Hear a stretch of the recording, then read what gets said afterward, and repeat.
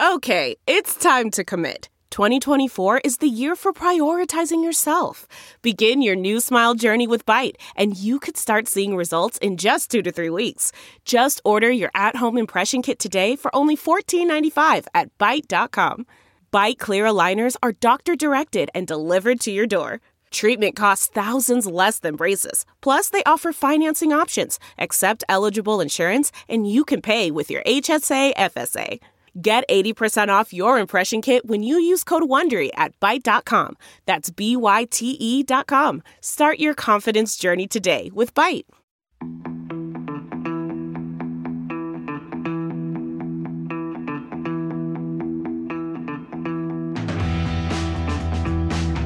Welcome to Spin the Rally Pod with myself, Colin Clark.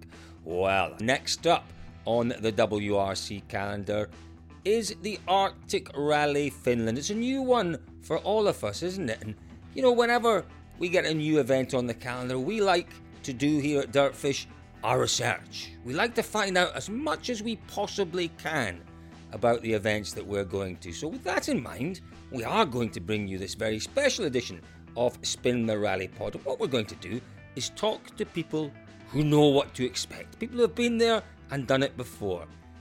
We catch up in this one with George Donaldson. George Donaldson, obviously, a name that's familiar to all of you, a regular on Spin the Rally Pod, but you might not know that George actually competed on Rally Sweden on a number of times, and we enjoyed various degrees of success. We also catch up with Tony Jardine. Tony Jardine is, well, he's almost motorsport royalty in the UK. Spent an awful lot of time in Formula One. He's done Rally GB a record number of times, 28 times he's done Rally GB. But on top of that, one of his favourite events is the Arctic Rally, and I think he's done that one 5 or 6 times. So Tony Jardine lets us know a little bit about what Ayrton Senna, the great Ayrton Senna, thought of rallying, a man that Tony worked with for a number of years. But first up, it's a good friend of mine, a good friend of Spin the Rally Pod. It's Christian Solberg from Finland, a one-time WRC regular. Well, whenever you're heading to a brand new rally, you know, the best thing to do is to speak to the expert. Speak to someone that's been there before, that's done it before, that's gone well, that's not gone so well, that knows what to expect. And there is probably no better man to talk to than former WRC regular Christian Solberg. Christian, you know how much I always love talking to you, but particularly ahead of this one. It's lovely to have you on our podcast. Love to be on your podcast, Colin, and nice to hear your voice again. And you know, I'm going to start with an apology because you thought this was a video recording and you've spent half an hour making yourself look beautiful, and I'm very sorry. Not only half an hour, the whole morning. I've shaved my teeth. I've did my beard, my hair. I cut my hair even shorter. So yeah, I'm a bit disappointed, but oh well, I'll make it up to you when we get up to Rovaniemi, mate. Don't you worry. Listen, Christian, you know, it's an exciting time, isn't it? You know, when we talk about the Arctic Rally, it's one of those events that a lot of people have on their bucket list. You know, there's something really special about it. And okay, this isn't the Arctic Rally, but it's the first time the WRC has been this far north. It's great news for rallying to have these kind of challenges. Yeah, it's great news for rallying, and it's great news for Finland, obviously, to have the first WRC winter rally in Finland. We missed Rally Finland last August, so now we get a double rally this year, and for whole Lapland and for Finland overall, it's mega thing to have the rally championship here. So tell me a little bit, Christian, about your experience of the Arctic Rally. You know, how many times have you done that event? I've done the event 8 times, I think. I won it once. Juniors, I won once. I won the overall day 2, 2010, and I've been second few times. So yeah, it's been quite a good rally for me over the years. And what do you think makes it so special? What makes it so exciting and such an attractive rally for fans and for drivers, I suppose? Well, originally the rally has been a bit earlier in January, and obviously the daylight is very limited at that time, and there is quite a lot of snow already then. So to run all the stages basically in dark conditions with extra lights and high snowbanks and some snow dust or whatever you call it, snow dust, don't you? Yeah. We call it snow dust now. So it's just a combination of a challenge that the light, the missing light, the possible snow dust, and the snowbank. Just what it all comes to when you package it all into one is just a mega experience. It is, isn't it? It's a bit magical. Just talking about it there kind of, gets the goosebumps going, doesn't it? Just thinking about it. In terms of, the challenge for our drivers in the coming week in Finland, in Rovaniemi, Christian, what is the biggest challenge you think they're going to face with this new event? Well, I think one of the biggest challenges will be to make new notes for every stage, as all of the drivers have normally go to a rally, they have old notes or they know something of the rally. Some drivers have some experience, but let's say 90% of the drivers never been to Rovaniemi, at least on the rally stages. So that's the first challenge. Then the second challenge for me is going to be the conditions in the fact that I've never seen the Arctic route as fast as it is now, just checking on the organizers' videos. There's massive amount of snow.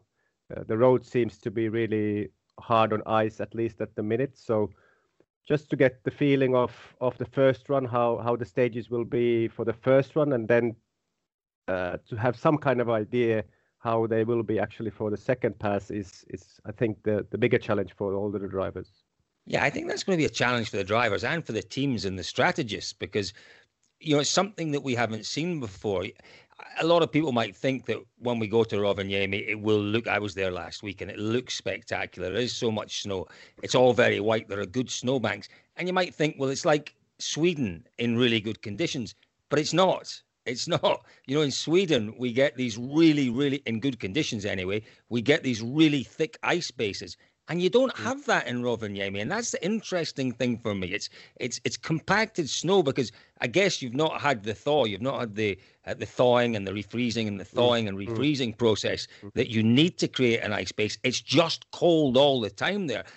That is a different set of conditions to deal with, isn't it? That your lack of an ice base, but thick compacted snow. It'll be something new, I think, to a lot of our crews. Yeah, and one big reason for this is that most of these stages are not used daily. So even if there would be thaw and the weather would be changing before the snow is coming, if there is no cars running the stages, nothing will pack them. So yeah, there is a ice layer, obviously, like maybe 3 or 4 centimeters. I haven't checked. I will do all that next week when I'm up there as well. But yeah, the gravel coming up, the gravel digging up might be an issue for the second pass. And some drivers have experience, and Toyota is the only team that really has some experience from Arctic in January when Hänninen did it, but they didn't do any stages double, so even they don't have the ideal info. Yeah, here's what I found interesting about the test stages. There were very different stages. I have to say the Hyundai test roads were completely different from the Toyota test roads. And speaking to the guys in the Toyota team, it was actually quite difficult to find roads to use around Rovaniemi, because they've had so much snow that, when the snow comes in Rovaniemi, it comes down and you get meters of it. And, if the roads haven't been cleared, there's no way you're using them. And there was a lack of cleared available roads. But what I found, particularly with the Toyota test, was that it didn't take too many runs, maybe only 2 or 3 runs. And on the slower corners, the gravel was already there. It was already there, 2 or 3 runs. And when I say gravel, it's not loose gravel. It's permafrost. It's absolutely hard gravel. But that layer of compacted, maybe slightly icy snow, it disappears rapidly from the slower corners. And dealing with that, I think, is going to be a challenge. Yeah, dealing with that, and then we have to remember that all the teams are now using Pirelli. After a many years running with Michelin, they are back with Pirelli, and nobody really have any idea. Obviously, Pirelli has been doing rallies. It's not a question of that, but all the setup might be different because the construction with Pirelli compared to Michelin in the tire itself is quite different. So setup-wise, there might be some work. And okay, Toyota has been doing loads of testing. Hyundai did now 4 or 5 days. And from the works teams, the only team that is going to do limited testing is M Sport, obviously. We know all the reasons why, so they might be struggling a bit, but I hope they can do a good test when they have it now and they are ready also for the rally. Yeah, let's hope they can. And we'll come on to that in a second, because I know that you're still involved with Gus Greensmith, and we'll come on to that in a second, Christian. But I read a really interesting article recently about the effects on rally cars of extreme cold temperatures. And it was to do with aerodynamics, to do with drag, to do with engine power. Is that something that you notice as a driver when you come from, perhaps the south of Finland where it's not so cold, you've been rallying all summer, your next event is the Arctic. Do you notice the way that the car performs, the different way the car performs in those low temperatures? Yeah, there might be a very small performance gain. Obviously, in paper it looks like a massive gain, but in terms of reality, I think the gain is not that big, even though you go to Lapland. But how you feel it really when you go from south to Lapland is the air. It's a lot drier. It's a lot more pure. So in a way, I think that will have an effect, and it'll be really interesting to see how the teams have managed to cope with that. The engineers are surely working flat out to try and find all the extra performance they can out of the engines. Here's what really interested me about this article I read. It talked about engine performance and the little bit of extra engine performance, but it talked about the aerodynamic effect of cold temperatures. And basically, when you get down to minus 20, and it was minus 30 when we were there last week, when you get down to around about minus 20, there is a real gain in terms of the downforce that the cars get. And it's trusting that extra downforce. It's trusting that car will grip those roads, the levels of grip that you get from the wheels, the mechanical grip, and then the downforce from those cold temperatures. Apparently, it can be really quite a benefit to the drivers, but you have to be confident enough to trust that extra downforce.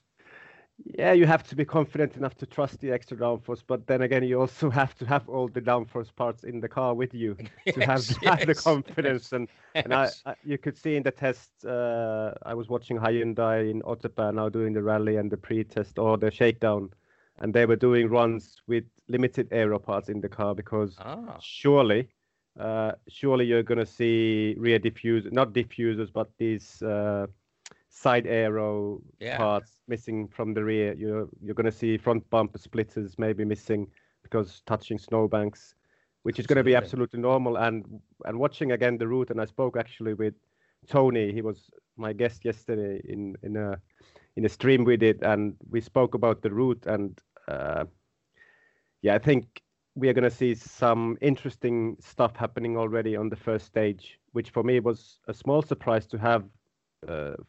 In a way, the most difficult and demanding stage is stage number 1. Yeah, it's going to be a real eye opener. Whoever is going to be there fast really deserves to be the fastest, because it's going to be something special. I think there could be chaos in that opening stage. I really do. And I think it's a combination of things. It'll be a combination of the levels of grip, the unpredictable levels of grip, because maybe not unpredictable, but the unexpected, shall we say, levels of grip. I think it'll be a combination of the tires and how the tires perform, and just how brave the drivers are. The other thing that I noticed in the test is that nearly all of our drivers had offs quite early on in the test, and that's what tests are for, I guess. They're for finding the limits. The good thing about these kind of roads is you have an off, you end up in the snowbank, and it just costs you time. It doesn't actually cost you an awful lot of damage to the car, and that was the common factor in the 2 or 3 offs that I saw. But what was interesting was that they were trying, the drivers that I spoke to about the offs were trying to find really where the limit was on these roads in terms of the grip they were getting through the tires. And it wasn't easy to find. Even although some of them had done a couple of 100 kilometers the week before around Jyväskylä. The conditions were so different in Rovaniemi that actually the tires, the car, they were performing differently. And that to me was really interesting. So when we get into that opening first stage, you won't want to miss a single second of it, will you? It'll be fascinating. Mm. Yeah, it will be fascinating. And the first stage is run in this so-called army area, which the surface underneath the ice is packed because there are heavy army vehicles going there, and they have actually now had just a practice there. So in a way, that first stage might be a bit different with grip-wise than the other stages, just due to the fact that there have been some heavy vehicles on the stage. Wow. So yeah, it'll be. I get even goosebumps now. Even I'm not doing the rally for just because I just love that stage. I just love Sarjojärvi. It's just an amazing stage. It's just, as you say, it's just trying to work it out. They've got a little bit of reference from tests that they've done around Rovaniemi, Toyota from the tests they've done around Jyväskylä, again Toyota with the information they'll have from Juho Hänninen. But will they have anything that's relevant to that opening stage? I'm really not sure they will. Yeah, now, okay, Toyota did their test, Hyundai have done their test, and looking at the weather forecast, like you also tweeted, there could be some fresh snow coming in. Yeah. And that will again change the whole thing. And traditionally, Rovaniemi or Arctic Rally has been known of if there is snow coming after recce, you have to clear the stages. So there have been in past years, there have been some occasions when there has been a chicane, let's say a chicane on the stage, and the guy who has opened the stage has made it a bit different for some reason. So there have been some surprises, just of the pure fact that nobody can make it 100% same when you are just opening the road at night. It's going to be fascinating. It really is. Who do you think will have the best road position, Christian, with your knowledge of the event and your experience of rallying at the very highest level? I can't find two people who will give me the same opinion on this. Road position. What do you think? Who will have the best road position, the best starting position for that opening day? If there is a lot of minus degrees, let's say around 20 or above, then we'll surely have snow dust. And then the first car will have a big advantage. Wow. Even if they run, I think they're going to plan to run 3 minutes. Then it might be okay. But if they run 2 minutes, snow dust will come into the game. Seriously, so just explain this to us, Christian, because we all know about dust on gravel rallies. The snow dust that comes up, does it hang? Does it linger? Is it in particular areas between the trees? Maybe where might we see that? Yeah. It just hangs around like dust hangs around in between the trees, and even in not so much in open areas. There you might have like 50 meters of snow dust, then nothing, and then again in 50 meters of snow, again snow dust. So it'll change and it will vary, and it will just make like a wall, and you just won't see anything through it. And then it comes to the fact of how much you trust your notes. So that's one thing. So the first car would have an advantage. Then if the ice breaks and you have some gravel coming up, it will obviously also give you maybe some better grip, better traction in places. So you might gain a bit on that, but then again, you might lose on the performance of the tires. So maybe I'll say car number 4. Car 4. So you think it'll be for 1 to 3, not so good car 4, and then deteriorating after car 4 in terms of the performance? It will be okay up until car 10, and then there will be a bigger drop again, in my opinion. And then we have to wait and see what the second pass is like. I've not been as excited for a rally for a very long time, Christian, because there are so many unknowns. There are so many possibilities on this one. Yeah, and how many years have I tried to get you to come to Arctic Rally, and now finally you are coming. So and then I'll be there twice in 3 weeks, which will be something. I have to say, it was a magical trip. It was very, very cold, but being out there in those beautiful forests, you're watching rally cars doing incredible things. There's just something very special, and as you say, there's the limited daylight, but you have these amazing dawns and then twilights, dusks in the evening that seem to go on for hours, and you just get beautiful colors in the sky. I absolutely loved it. I have to say, I even quite enjoyed the food up there. I'd been warned about the food. I quite enjoyed it, Christian. There was nothing wrong with the scoff. No, the Lappish food is really good. Really good, really good. I really, really like it, actually. Yeah, it's a bit like Scottish food. It's hearty, warming, fattening food that gets you through the winter months. Yeah, exactly. Yeah, we loved it. We loved it. Now, listen, we talked about earlier on the fact that you're still doing some really good work with Gus Greensmith, obviously. Now, we know that M Sport won't be, unfortunately, having the same amount of testing beforehand the other teams have had. So, your advice to Gus is going to be critical as to how he gets on. He really does need a confidence-building event here, and that's not going to be easy. What would your advice be if you had a couple of things to say to him, and you could only say a couple of things to him before the event? What would they be? Well, I think, like we all saw, Monty was really difficult for Gus, and we've talked about that a lot after the rally, and I think we learned a lot. So I think the only instruction I could give Gus is to go out there and have fun.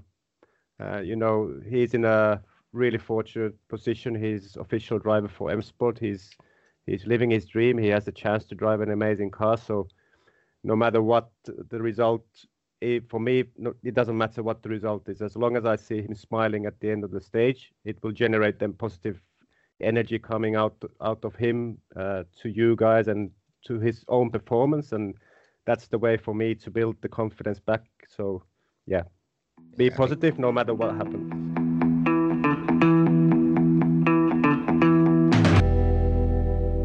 So if we're talking about winter rallies and what it takes to compete on a winter rally, which we are on this podcast, we don't really have to go far because our very own George Donaldson is a man with tremendous experience, George. Is that fair to say, of winter rallying? You've done a few in your time, haven't you, mate? Well, compared to a Finn, I suppose I'm a basic raw beginner, or a Swede or a Norwegian for that matter. But I love driving on snow. I have competed on the Swedish rally 6 times. Six times? That surprises me.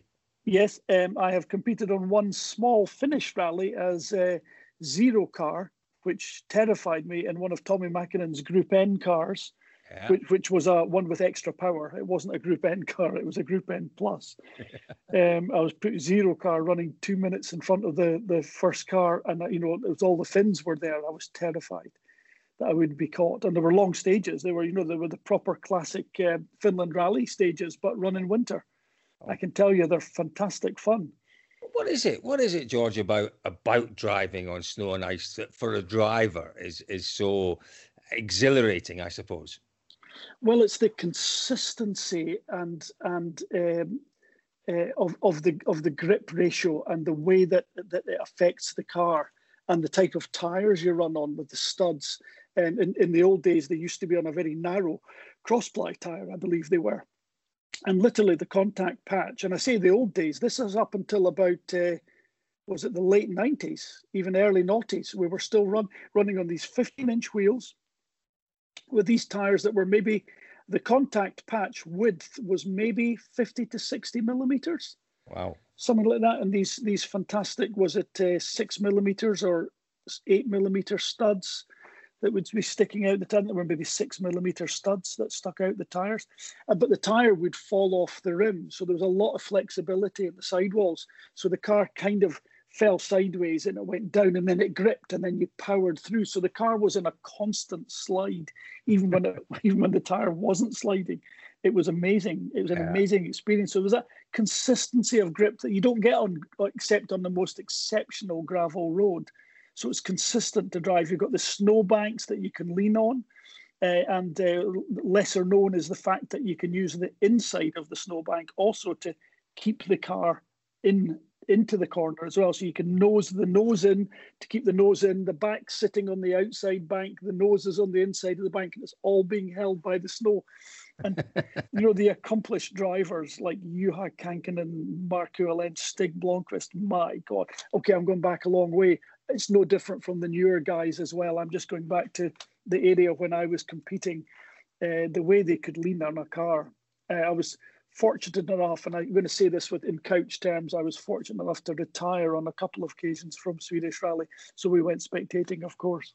And then of course, I went many times as a team manager, as a team player with rally teams. And I got out to watch our drivers on a few stages. amazingly consistent, unbelievably fast, faster than gravel. The grip levels are higher. Although when you're driving, it feels more slidey. But the traction you get with the studded tyres. An exceptional experience, a few extra dynamics. Most drivers rise to the challenge. I remember Didi Oriol going there for the first time. He was right up there running top 3 until he made a mistake really quick. I'm sure Colin McRae, Richard Burns were similar. Carlos, did Carlos even win it once? I'm not sure he did win Swedish. But all those guys up there, really getting into it. It's a real measure of a top driver when you can go to Sweden and go fast. It was for many years the highest average speed rally in the book. My average speed the first year I went with my little Mini was almost as fast as the car could go. I mean, it wasn't quite, but I still have the results lying somewhere. I mean, that it's only a bit of typed and it wouldn't even been photocopying in those days. Of course it was photocopying, Xeroxing, I think it used to be called back in the day. But our average speed was phenomenal.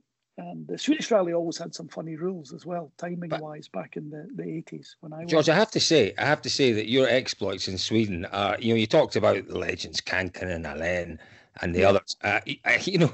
In your own right, Georgie boy, you are a bit of a legend in Sweden. The Swedish aficionados of Rally Sweden appreciate you for your, what would we call it? It was determination. It was bloody mindedness. Yeah, they liked the determination. The first year we turning up in the Mini, wasn't it? And they remember you for your efforts in those days. It was. Well, we entered that rally. It was back in October in 1982. It must have been, and we went there for the first time in 1983, and we finished. I think we finished 67th. I think it was something like that. Was it 67th? There was 71 finishers. We were by far and away the least powerful car. And I say that's not boasting. That's just a fact. Yeah. There was all Volkswagen Golf GTIs behind us. And I was in this little 1275 Mini. It did have a Weber carburetor. It was a Group 2 Mini, but it wasn't really that good a Group 2 Mini. It was very basic. But it was a nice car. We had to stud the tyres ourselves. The tyres weren't a great success story because you couldn't get 10-inch tyres, of course, in Sweden, studded. So we had to stud our own. That was a story in itself, worthy of a meal, a conversation at dinner, I would suggest. But we drove it like we stole it all the way. I mean, basically that was the way I drove, just flat out. I'm looking at a photograph here in my office of me coming into a 90-degree left at the bottom of the hill, and the back of the car is in a snowdrift that's only about a foot high, and it's a dam on the right and a big drop on the left. It's quite a small. It's just one of those little barrages you get, and it looks very spectacular. And there's a few people watching it, and of course they're Swedes, so they're just standing there watching it. But I remember getting a glance down that drop, and it was significant. It would have been rally ending at least, even if if it's 5 meters down, you're gone, aren't you? This was quite near the end of the rally. We didn't have many studs on, but the road came over a little crest and went left over a crest, downhill, 100 meters approximately. Quite a long way. You wouldn't have been braking over it. Bearing in mind the top speed of that car on the studded tyres was only about 75, maybe 80 miles an hour at a push. That's all it would actually do.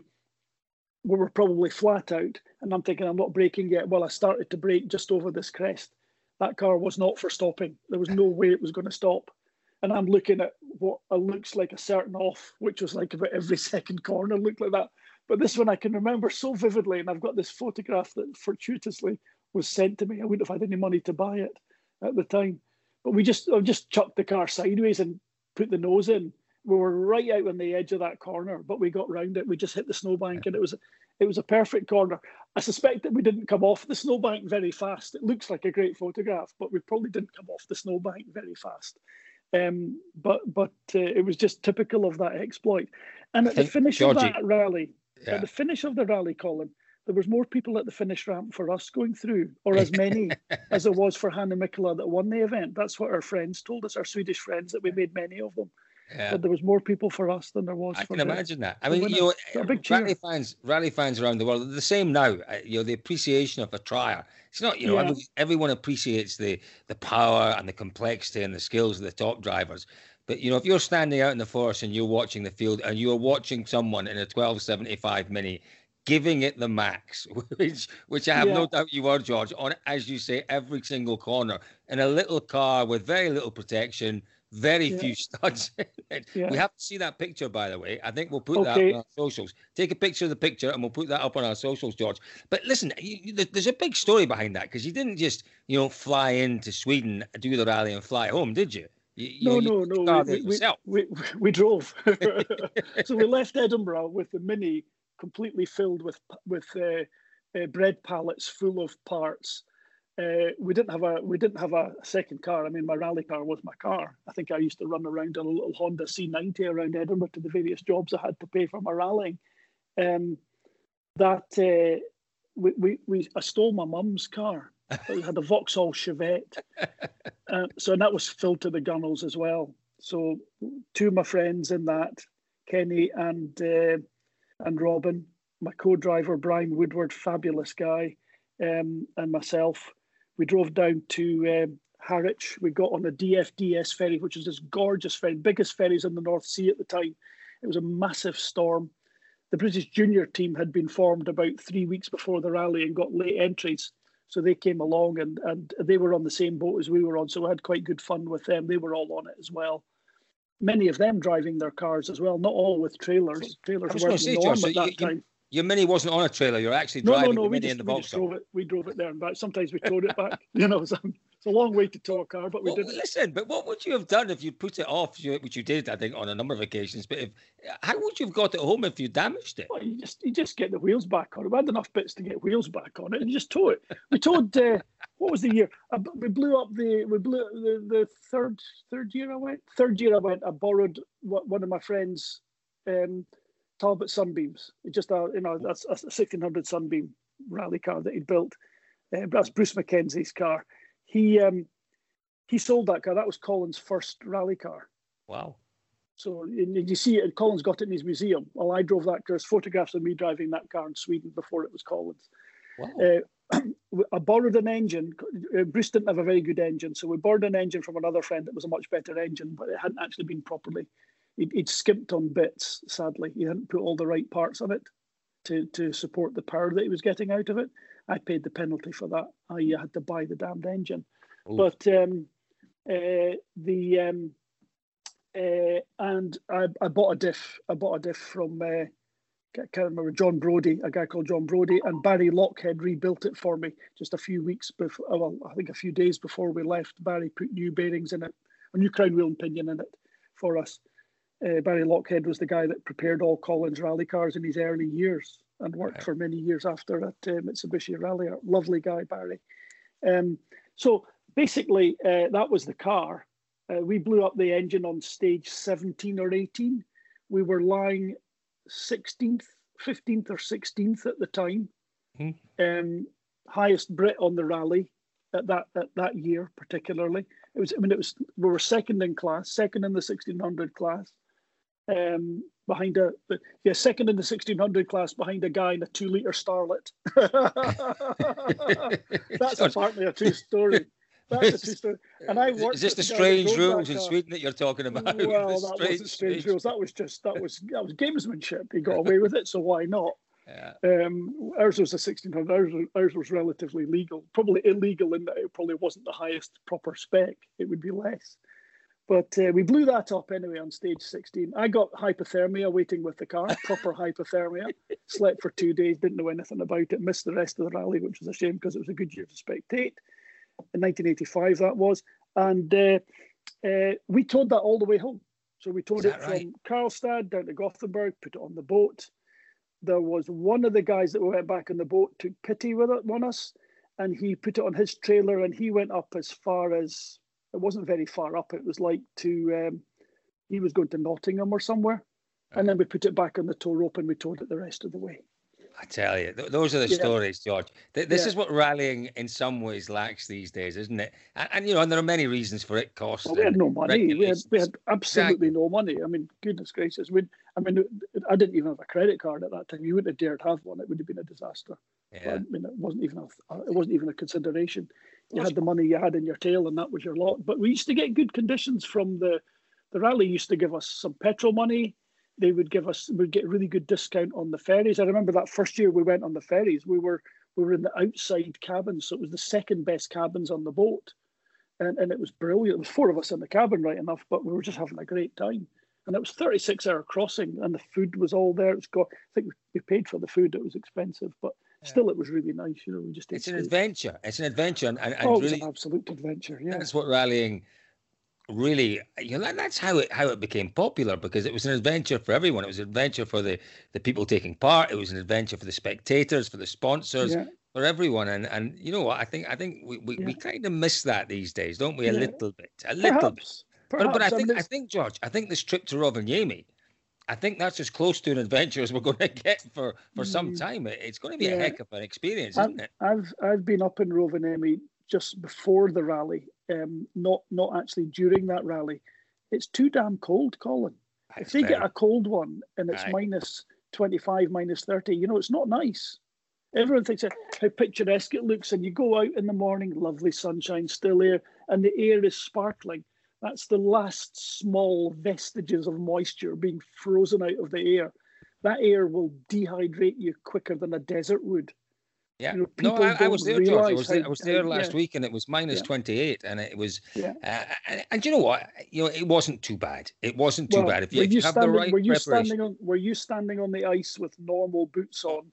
No. For 3 minutes, and your feet are cold, and you think you've got great boots on. I'll tell you, Georgie. I actually invested. I invested for this trip. I did something I've never done in my life, and I was actually unheard of. I was quite sensible, and I invested in a very decent pair of snow boots. But listen, I dug a few snow holes because the wind started blowing, and my goodness, when you're waiting for a rally car to come, if the wind starts blowing, you're in trouble. So I dug myself. A test, that can last you forever. A snow hole. It wasn't really a snow hole. It was a snow ditch I dug, but it kept me out of the wind, and it was quite pleasant. But I have to say, during the test, and I went to I think 5 tests, 5 different drivers. A number of them put their cars into snowbanks, and one of them said to me as I scurried towards him, digging, and he was very, very pleasant and and not too annoyed to see me, which I was quite pleased about. Oh, very pleasant. And I said, you'll keep warm with digging your car out there.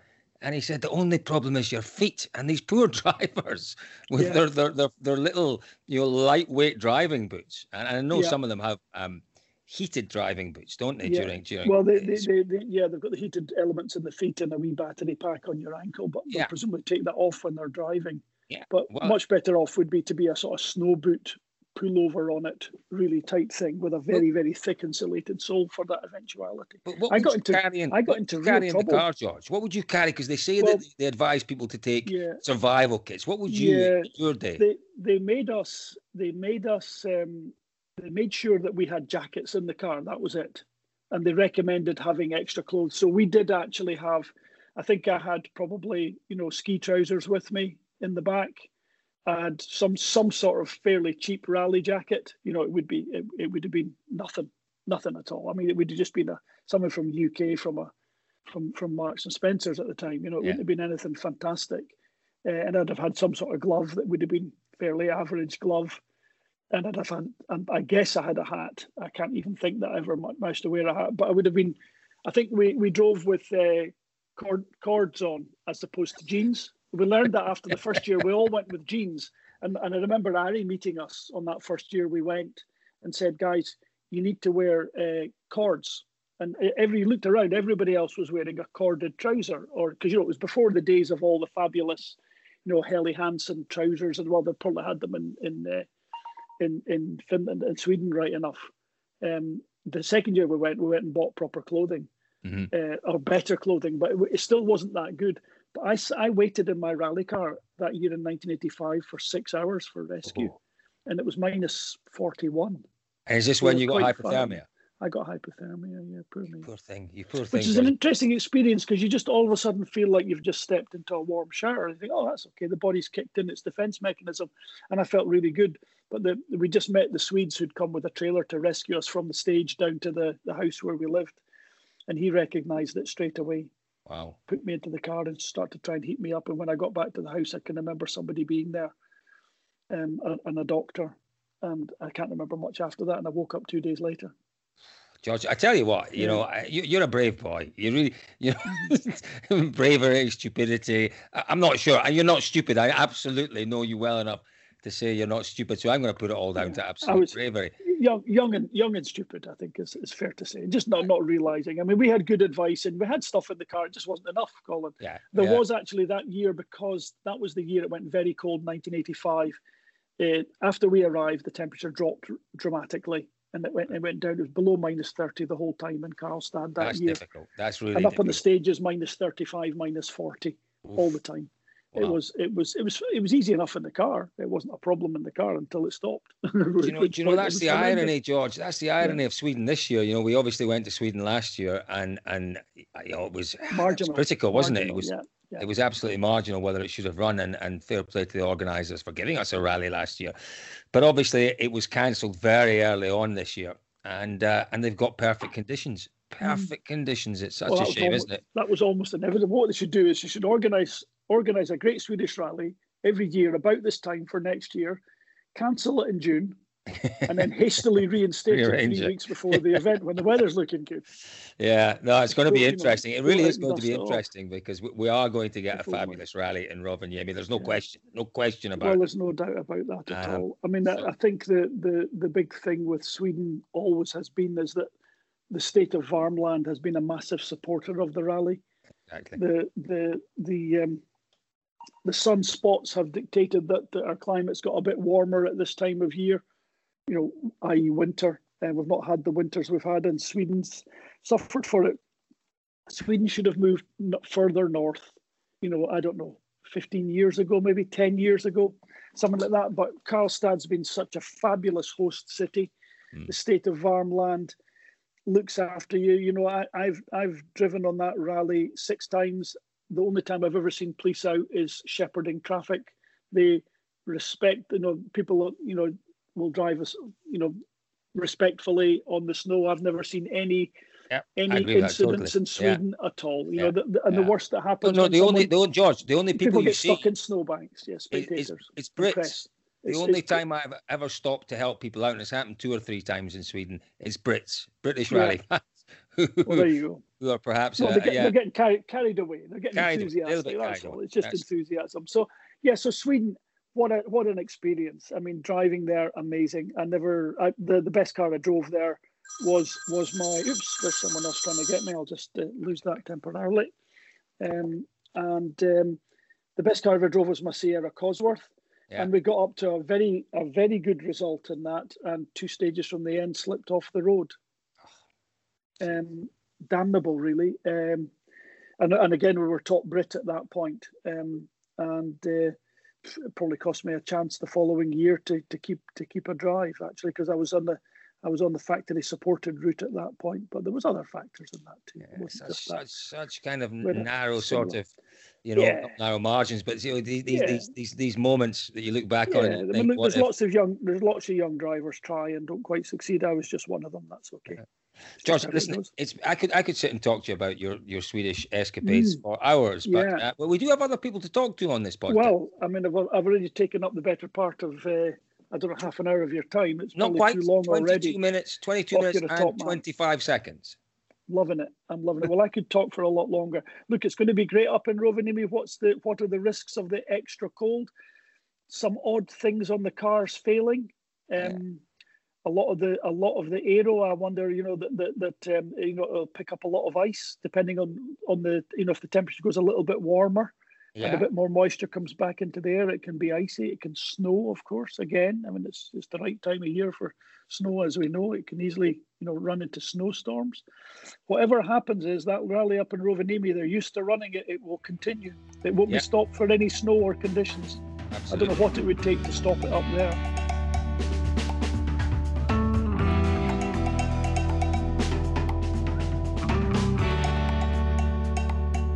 Well, the Arctic Rally is one of those rallies that to nearly all of us is a voyage of discovery. But there's one Brit, one motorsport aficionado from the UK who has done this event probably more times than any other Brit. That man, Tony Jardine. And what a joy to have Tony with us today. Tony, thank you for joining us on Spin the Rally Pod. Oh, Colin, it's a pleasure to be here, especially if you're talking Arctic. 27 Rally GBs, by the way. I can't let that one slip. That has to be a record, right? That has to be a record. I think it's just above Mikkola. Is it really? Is it really? Well, someone told me, because the Wales Rally GB guys, they came to me 2019 and said, do you realise how many you've done? And I said, well, I thought it was 20 plus. I said, no, this will be your 27th. So, yeah. Goodness me. And there are still more to come. I'm absolutely sure about that. Oh, yeah, sure. Right. Forget the rally back, I'll be there. Well, yeah. Well, you know, we could talk about that, but maybe we'll save that for another podcast, because that we could talk for hours about. I think it's a very sorry state of affairs that we've lost the rally, and I'm telling you now, it'll be mighty difficult to get it back again. But sure there are some capable people who are involved in all of that, and we'll just put our faith in them, and hopefully we'll see Tony Jardine on an entry list for Rally GB before too long. But let's get on to the Arctic Rally, Tony. As I said in the intro, I don't think there's a Brit who's done it more times than you. It's exciting times ahead, isn't it? You know, okay, this isn't the Arctic Rally, but it's the World Rally Championship, going to Rovaniemi, going to those stages that you've enjoyed so much and that you know so well. I think the attraction and the pull, it's magical, it's unique, it's Lapland, yes, but I think they deserve their shot at the World Rally Championship after so many years. I mean, 56 Arctic rallies, that's a lot. You know, and for the bulk of that period, they've had good snow, good ice, a real winter rally. I think it's ironic. Poor Sweden, you know, has had such terrible mixed weather fortunes over the years, as we all know. You know, and I did it one year where it was absolutely awful. There was hardly any snow, studs being pulled out of your tyres, etc., etc. Ironic that they've got such great snow across Scandinavia at the moment, but you're pretty much 90% guaranteed of a real harsh, proper, adventurous winter rally at the Arctic. And I want to mention one name, if I can, Colin. There's a guy called Heikki Poronen, who's like the grandfather of the event. And he's the guy that's pulled in a lot of the international competitors that come in over the years. So for him, it will be an absolute triumph, him and the other Finnish organisers of this fantastic event. And they deserve all the success that they get. No, you're absolutely right. Do you know what? I met Heikki Poronen last week. I met him for the first time. He was managing the tests for Toyota. And he was very, very helpful to us. And yeah, you know, these guys have been putting on year in, year out world-class events. And to have this opportunity, and let's not forget, they've more or less pulled this together in a couple of months, haven't they? You know, they've always known that they have the infrastructure, they have the personnel, they have the stages. You know, they have the experience to run this kind of event. But you know what it's like, Tony, in business. You know you can do something, but there's always that little bit of nervousness when you do it for the first time. I imagine that is the situation that Heikki will be in right now. Yeah, I'm pretty sure of it.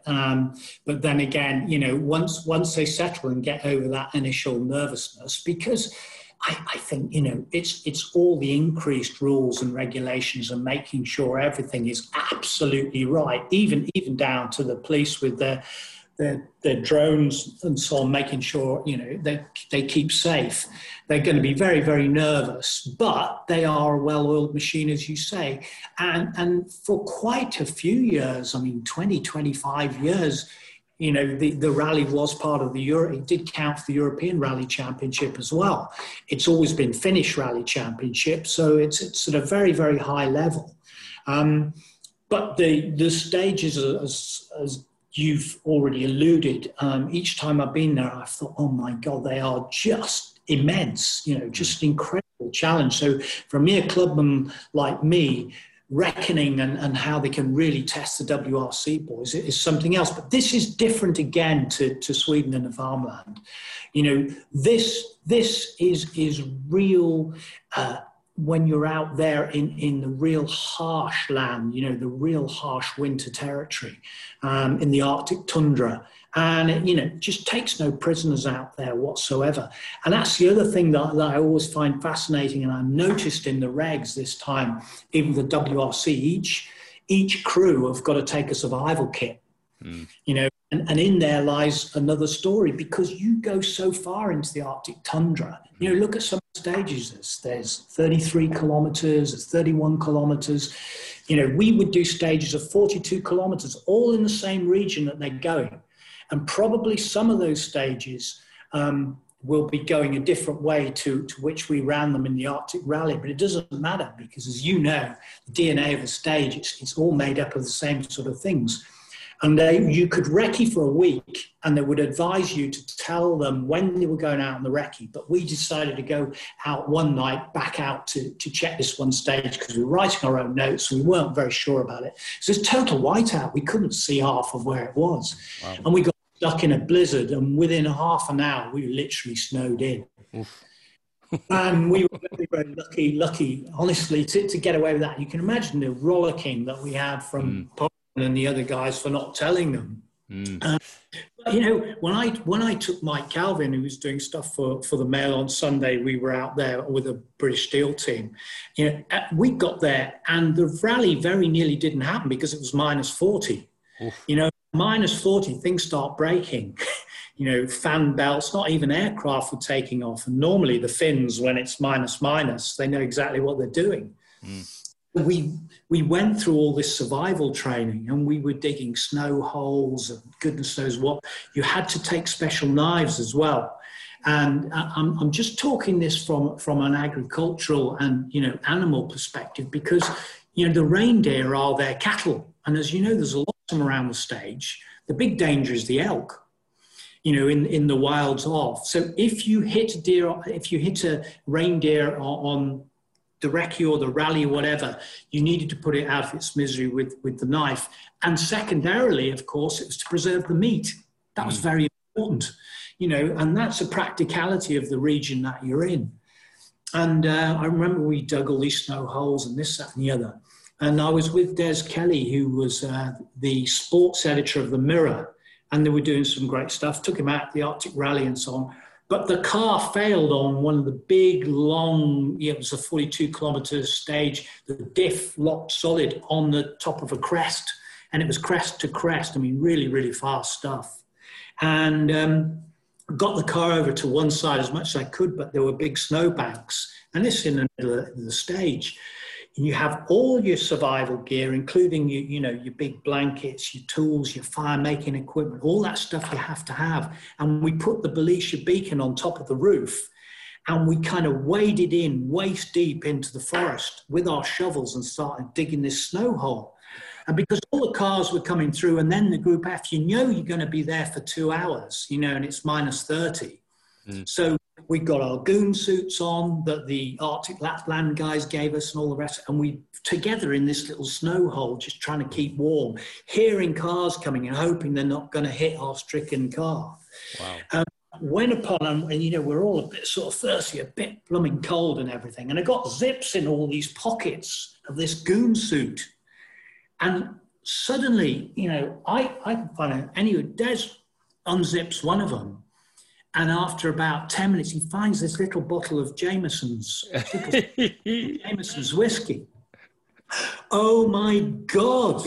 And it was a tiny little drop each every 5 minutes, like nectar it was, absolutely like nectar.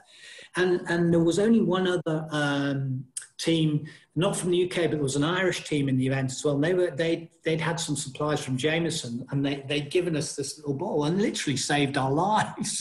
About 2 hours later, you know, we got rescued, but they said, don't leave your car, you know, and if you get really, really cold, obviously get well in and start a fire, and they show you how to make the fire and do all these kind of things. But, and that is a fact. Okay, it won't be the same with the WRC because they'll have the satellite. They'll know where everybody is all the time.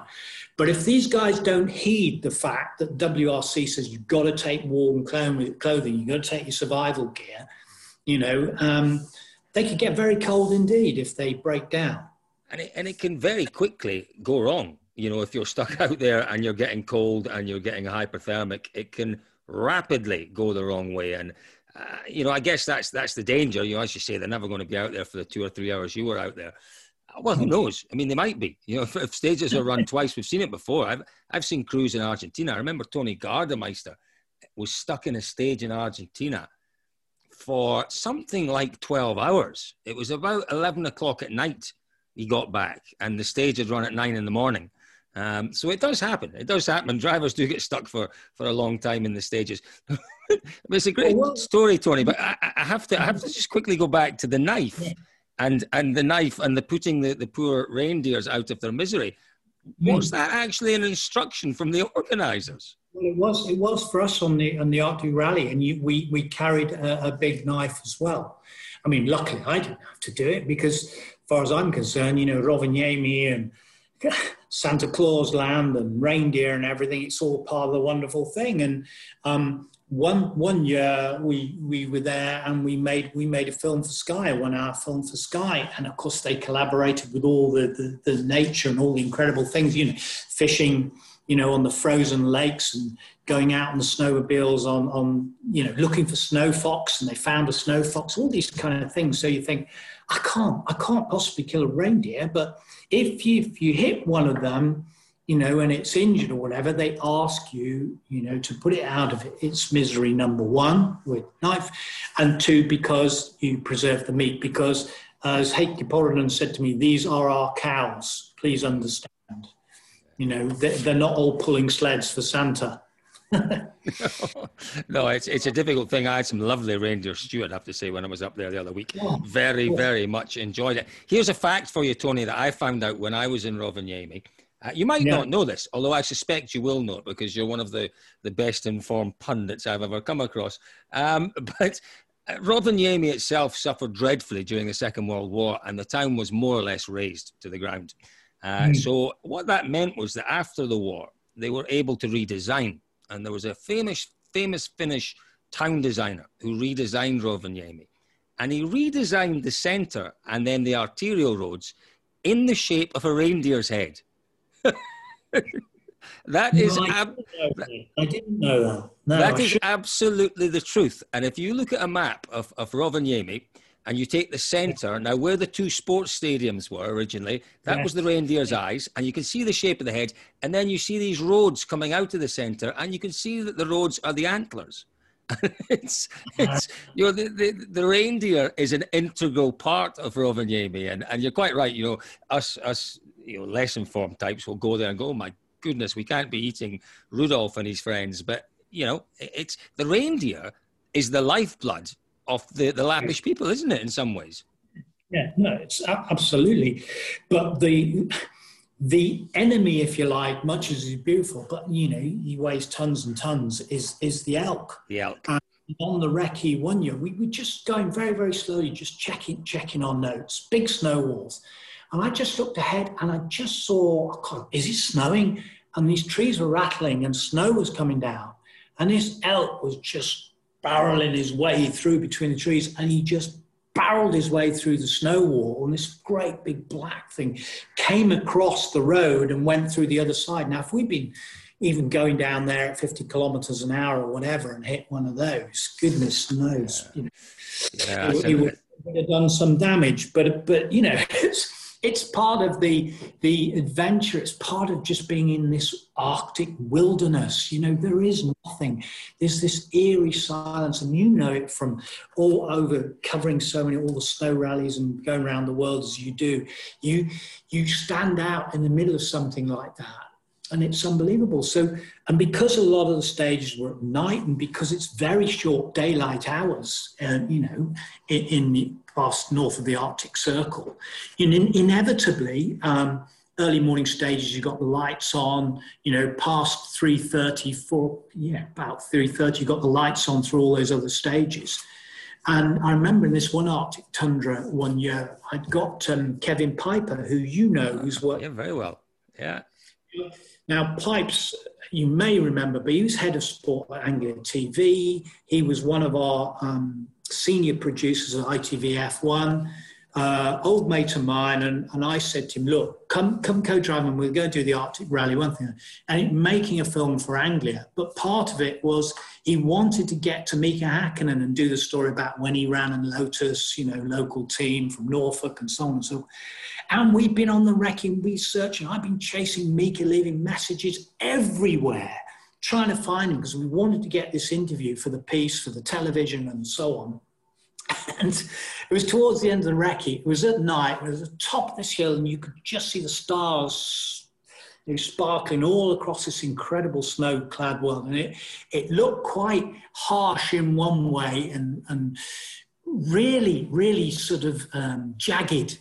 But there was beauty to it. Anyway, there was one other car sitting on the top, and they were looking at the map. So I went over, and it was a white Mitsubishi, and in it was Mika.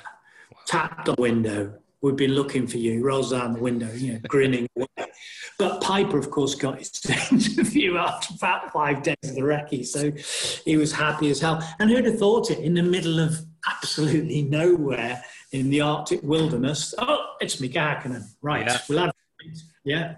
Well, do you know, I think if the timing had been slightly different, we could easily have had Valtteri Bottas on this event.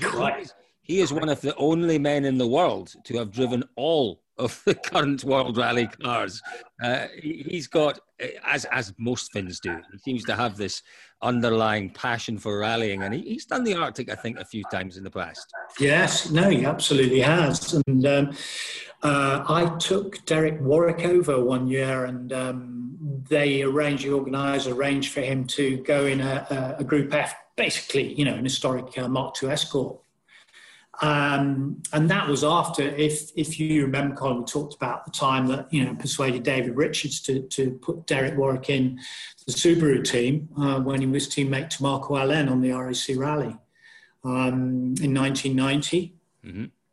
And so Derek had always, enjoyed his bits of rallying, but he was very keen to go over there. And he just absolutely had a ball, in the Mark II Escort on thing. And he did what all the Finns did. But of course, Marco and him were great mates from the RAC Rally and Subaru days. And Marco came up to see him at the rally, which was great. They went to the sauna together. They had a few bevies together. And then we had a big celebratory party, because we finished okay in our bit of the rally. He finished okay. We had this big party with our crews and so on. And I'll never forget it, because in part of this party, I don't know what it was, but one of our crew got quite attached to one of the ladies there, and vice versa. So Derek did a mock wedding ceremony, which everyone thought was very, very funny, with these two in this bar, where it was very, very loud, until the next day, when we were all a bit worse for wear early in the morning at the airport, and this lady turned up to England looking for her husband. Oh dear. Oh dear. Happy memories made in the Arctic Circle. Tony, we could talk to you for hours, there's no question about that. But before I let you go, one final question for you. It's nothing to do with the Arctic, but you mentioned right at the start that you worked with Senna. Now, we know that Senna had the opportunity to drive a rally car. I think it was a Metro 6R4? What did he drive? Yeah, he drove, yeah. But did you ever... Did you ever talk to him about rallying? Did you ever get a chance to get his thoughts on rallying? Yeah, because that was Triple C, Cars and Cars Conversion. Russell Bulgin was the editor at the time. And Russell had a lot to do with Ayrton during, his former years as he worked his way up the ranks. Formula 3 and so on. And that's when I first met him, because Dick Bennett, that runs WSR and the current BMW touring car team, was my flatmate when I was at McLaren. So it was an all Kiwi house apart from me. But I met Senna at one of the F3 races, sitting in the back of the truck and chatting to him about some. So by the time we worked together at Lotus and he'd done this rally thing, occasionally you'd talk about stuff, and he knew I did bits of rallying. No, he absolutely loved that. And he loved, thing is, he was quick in all of them. It was front wheel drive, four-wheel drive, all sorts. I can't remember exactly which cars. I'm sure one of them might have been Sierra Cosworth, possibly. Yeah. But he loved it. And he liked the way, you know, you could slide it around. He liked the fact that you could, to a degree, started to be able to predict what they were doing. And apparently the feedback that he gave each of the owners to their cars and the suggestions he made to improve them were amazing. So it didn't really matter if it was a kart or a rally car, you know, that boy knew what he was doing. Yeah, for sure. Tony, I'll bet you that you had one or two thoughts about putting an entry in for this rally next week. Oh, yeah. There's no question. I mean, that Sikiyama stage, Antijarvi stage, you know, Ristilampi, Sarjavi, there's Mustalampi. These are names, you know, from the Arctic Lapland Rally. Yeah. And you know, Juho Hannanen won, didn't he, earlier this year in the first one? And I'm just, I was going to leave you one thing to just kind of say, well, look, Rovan Perez got to be good, Solberg's got to be good, and I think, you know, even Tuahino, you've got to think he's got to be in top six, hasn't he? Because, but can you answer me a question? Emil Lindholm is station. Yes, yeah, he's the son, isn't he? Of Sebastian. He's won the Arctic Rally. So you know, the homespun talent, I think, you know, you've got to watch it. And I was gobsmacked by the fact that Ekstrom was doing it as well, because I think that's fantastic. Star-studded field. You're gonna have a ball. We are, and Lindholm, you're quite right. Sorry, I missed your question there, Tony. I think you were asking about his opportunities, you know, for a bit of a giant killing show this weekend. I think it's very possible. There are two or three particularly young Finnish drivers in the second class, you know, WRC2, WRC3, the R5 or Rally 2 cars, whichever you want to call them. It confuses me. Yes. But in those class of cars, I think there are opportunities for the likes of Lindholm. I have to say, Lindholm came on in leaps and bounds last year. He was driving the majority of the time on MRF tyres. We know they were in a development year, but he showed remarkable pace. And he matched and outpaced Craig Breen on a number of occasions last year. So I think Lindholm has a good opportunity to show what he can do next week. But as have a lot of the young Finnish drivers. And I think there'll be a little bit of luck involved. There'll be an awful lot of nous involved because you know, it is a remarkably quick rally, but you're going to have to show, and you'll know this, you're going to have to show a degree of intelligence, a degree of patience to get to the end of the rally without making mistakes. If you can do that, if you can show the speed, you're going to be right there or thereabouts, and that's in the top class and the support classes. And you know, for me, it's just the fact that it is so unpredictable. It is so unpredictable next week. You know, who's going to win it, Tony? Who is going to win it? Is it going to be Sebastian Ogier? Maybe you'd say unlikely. Is it going to be a debut win for Rovan Perez? Possibly. Could Craig Breen take his first win? Absolutely. You know, could young Solberg even do something quite spectacular? Unlikely, but possible. And that's what I love. It's all these things are possible because it's such a new event and such an unpredictable event. You know what? When I first went there, because you don't, I'm an average driver. I'm good at getting them home, but I'm not quick. And when you first go there, it was absolutely daunting. Daunting, especially doing some of the stages in whiteout and blizzards and all the rest of the business. But slowly, they would help me, take me out onto the ice because they knew I wasn't a threat anyway. They helped me, and by the time I got to the fourth or fifth rally, then I was reasonable getting into midfield. And we ended up with a top 30 result, and I think fifth in the class and so on. But one of the guys who I'll be looking out for, and I think he's done a good job, is Katsuta, the Takamoto. And he's done a heck of a lot of testing, in winter conditions.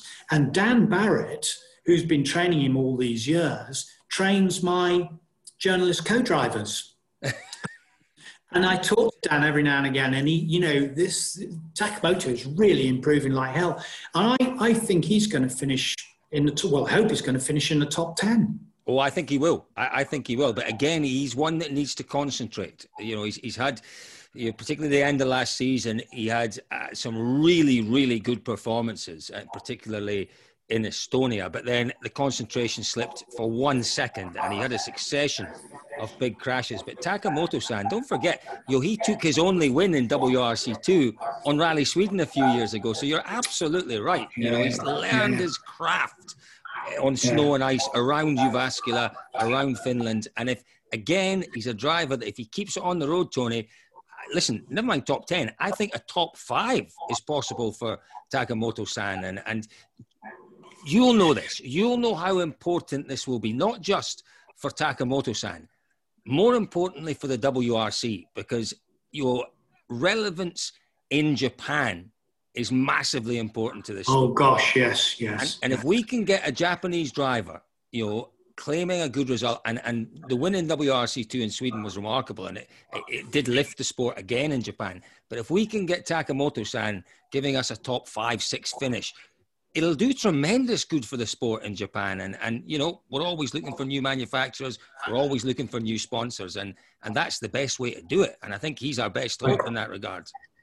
100%. But can I ask you one last question, if I can steal another minute from you? Because were you talking about making amends and staying on the road or whatever? What about Timo Sunninen? I mean, surely he's got to be keeping calm and making sure he gets a good finish rather than flying off the road, hasn't he? Yeah, it's a tricky one, because under normal circumstances, you would say Sunninen would be one of the favourites. Now, you know, we've seen the other teams doing quite extensive testing. I believe M Sport are going to do a test before the event. But Sunninen, right now, after particularly that first stage off in Monte, you know, and a pretty inglorious end to last season, you know, he needs confidence. And the Arctic Rally, as you know, if you're going to get a good result, you can't build your confidence. You've got to be confident from the start of stage 1, and you've got to push on. You know, it can go, or it will go, I think, one of 2 ways for Sunninen. He will either be right there or thereabouts, or sadly, he'll flounder. And I fear the second option for Sunninen. I would love to see him getting a podium finish, and he's very, very, very capable of doing it. He needs to turn up with the right head, with the right mindset, because he has the ability. And that's the frustrating part. That is the frustrating part. But, you know, all these things, Tony, this is what makes it so exciting. You know? Yeah. No, it's going to be brilliant. I can't wait.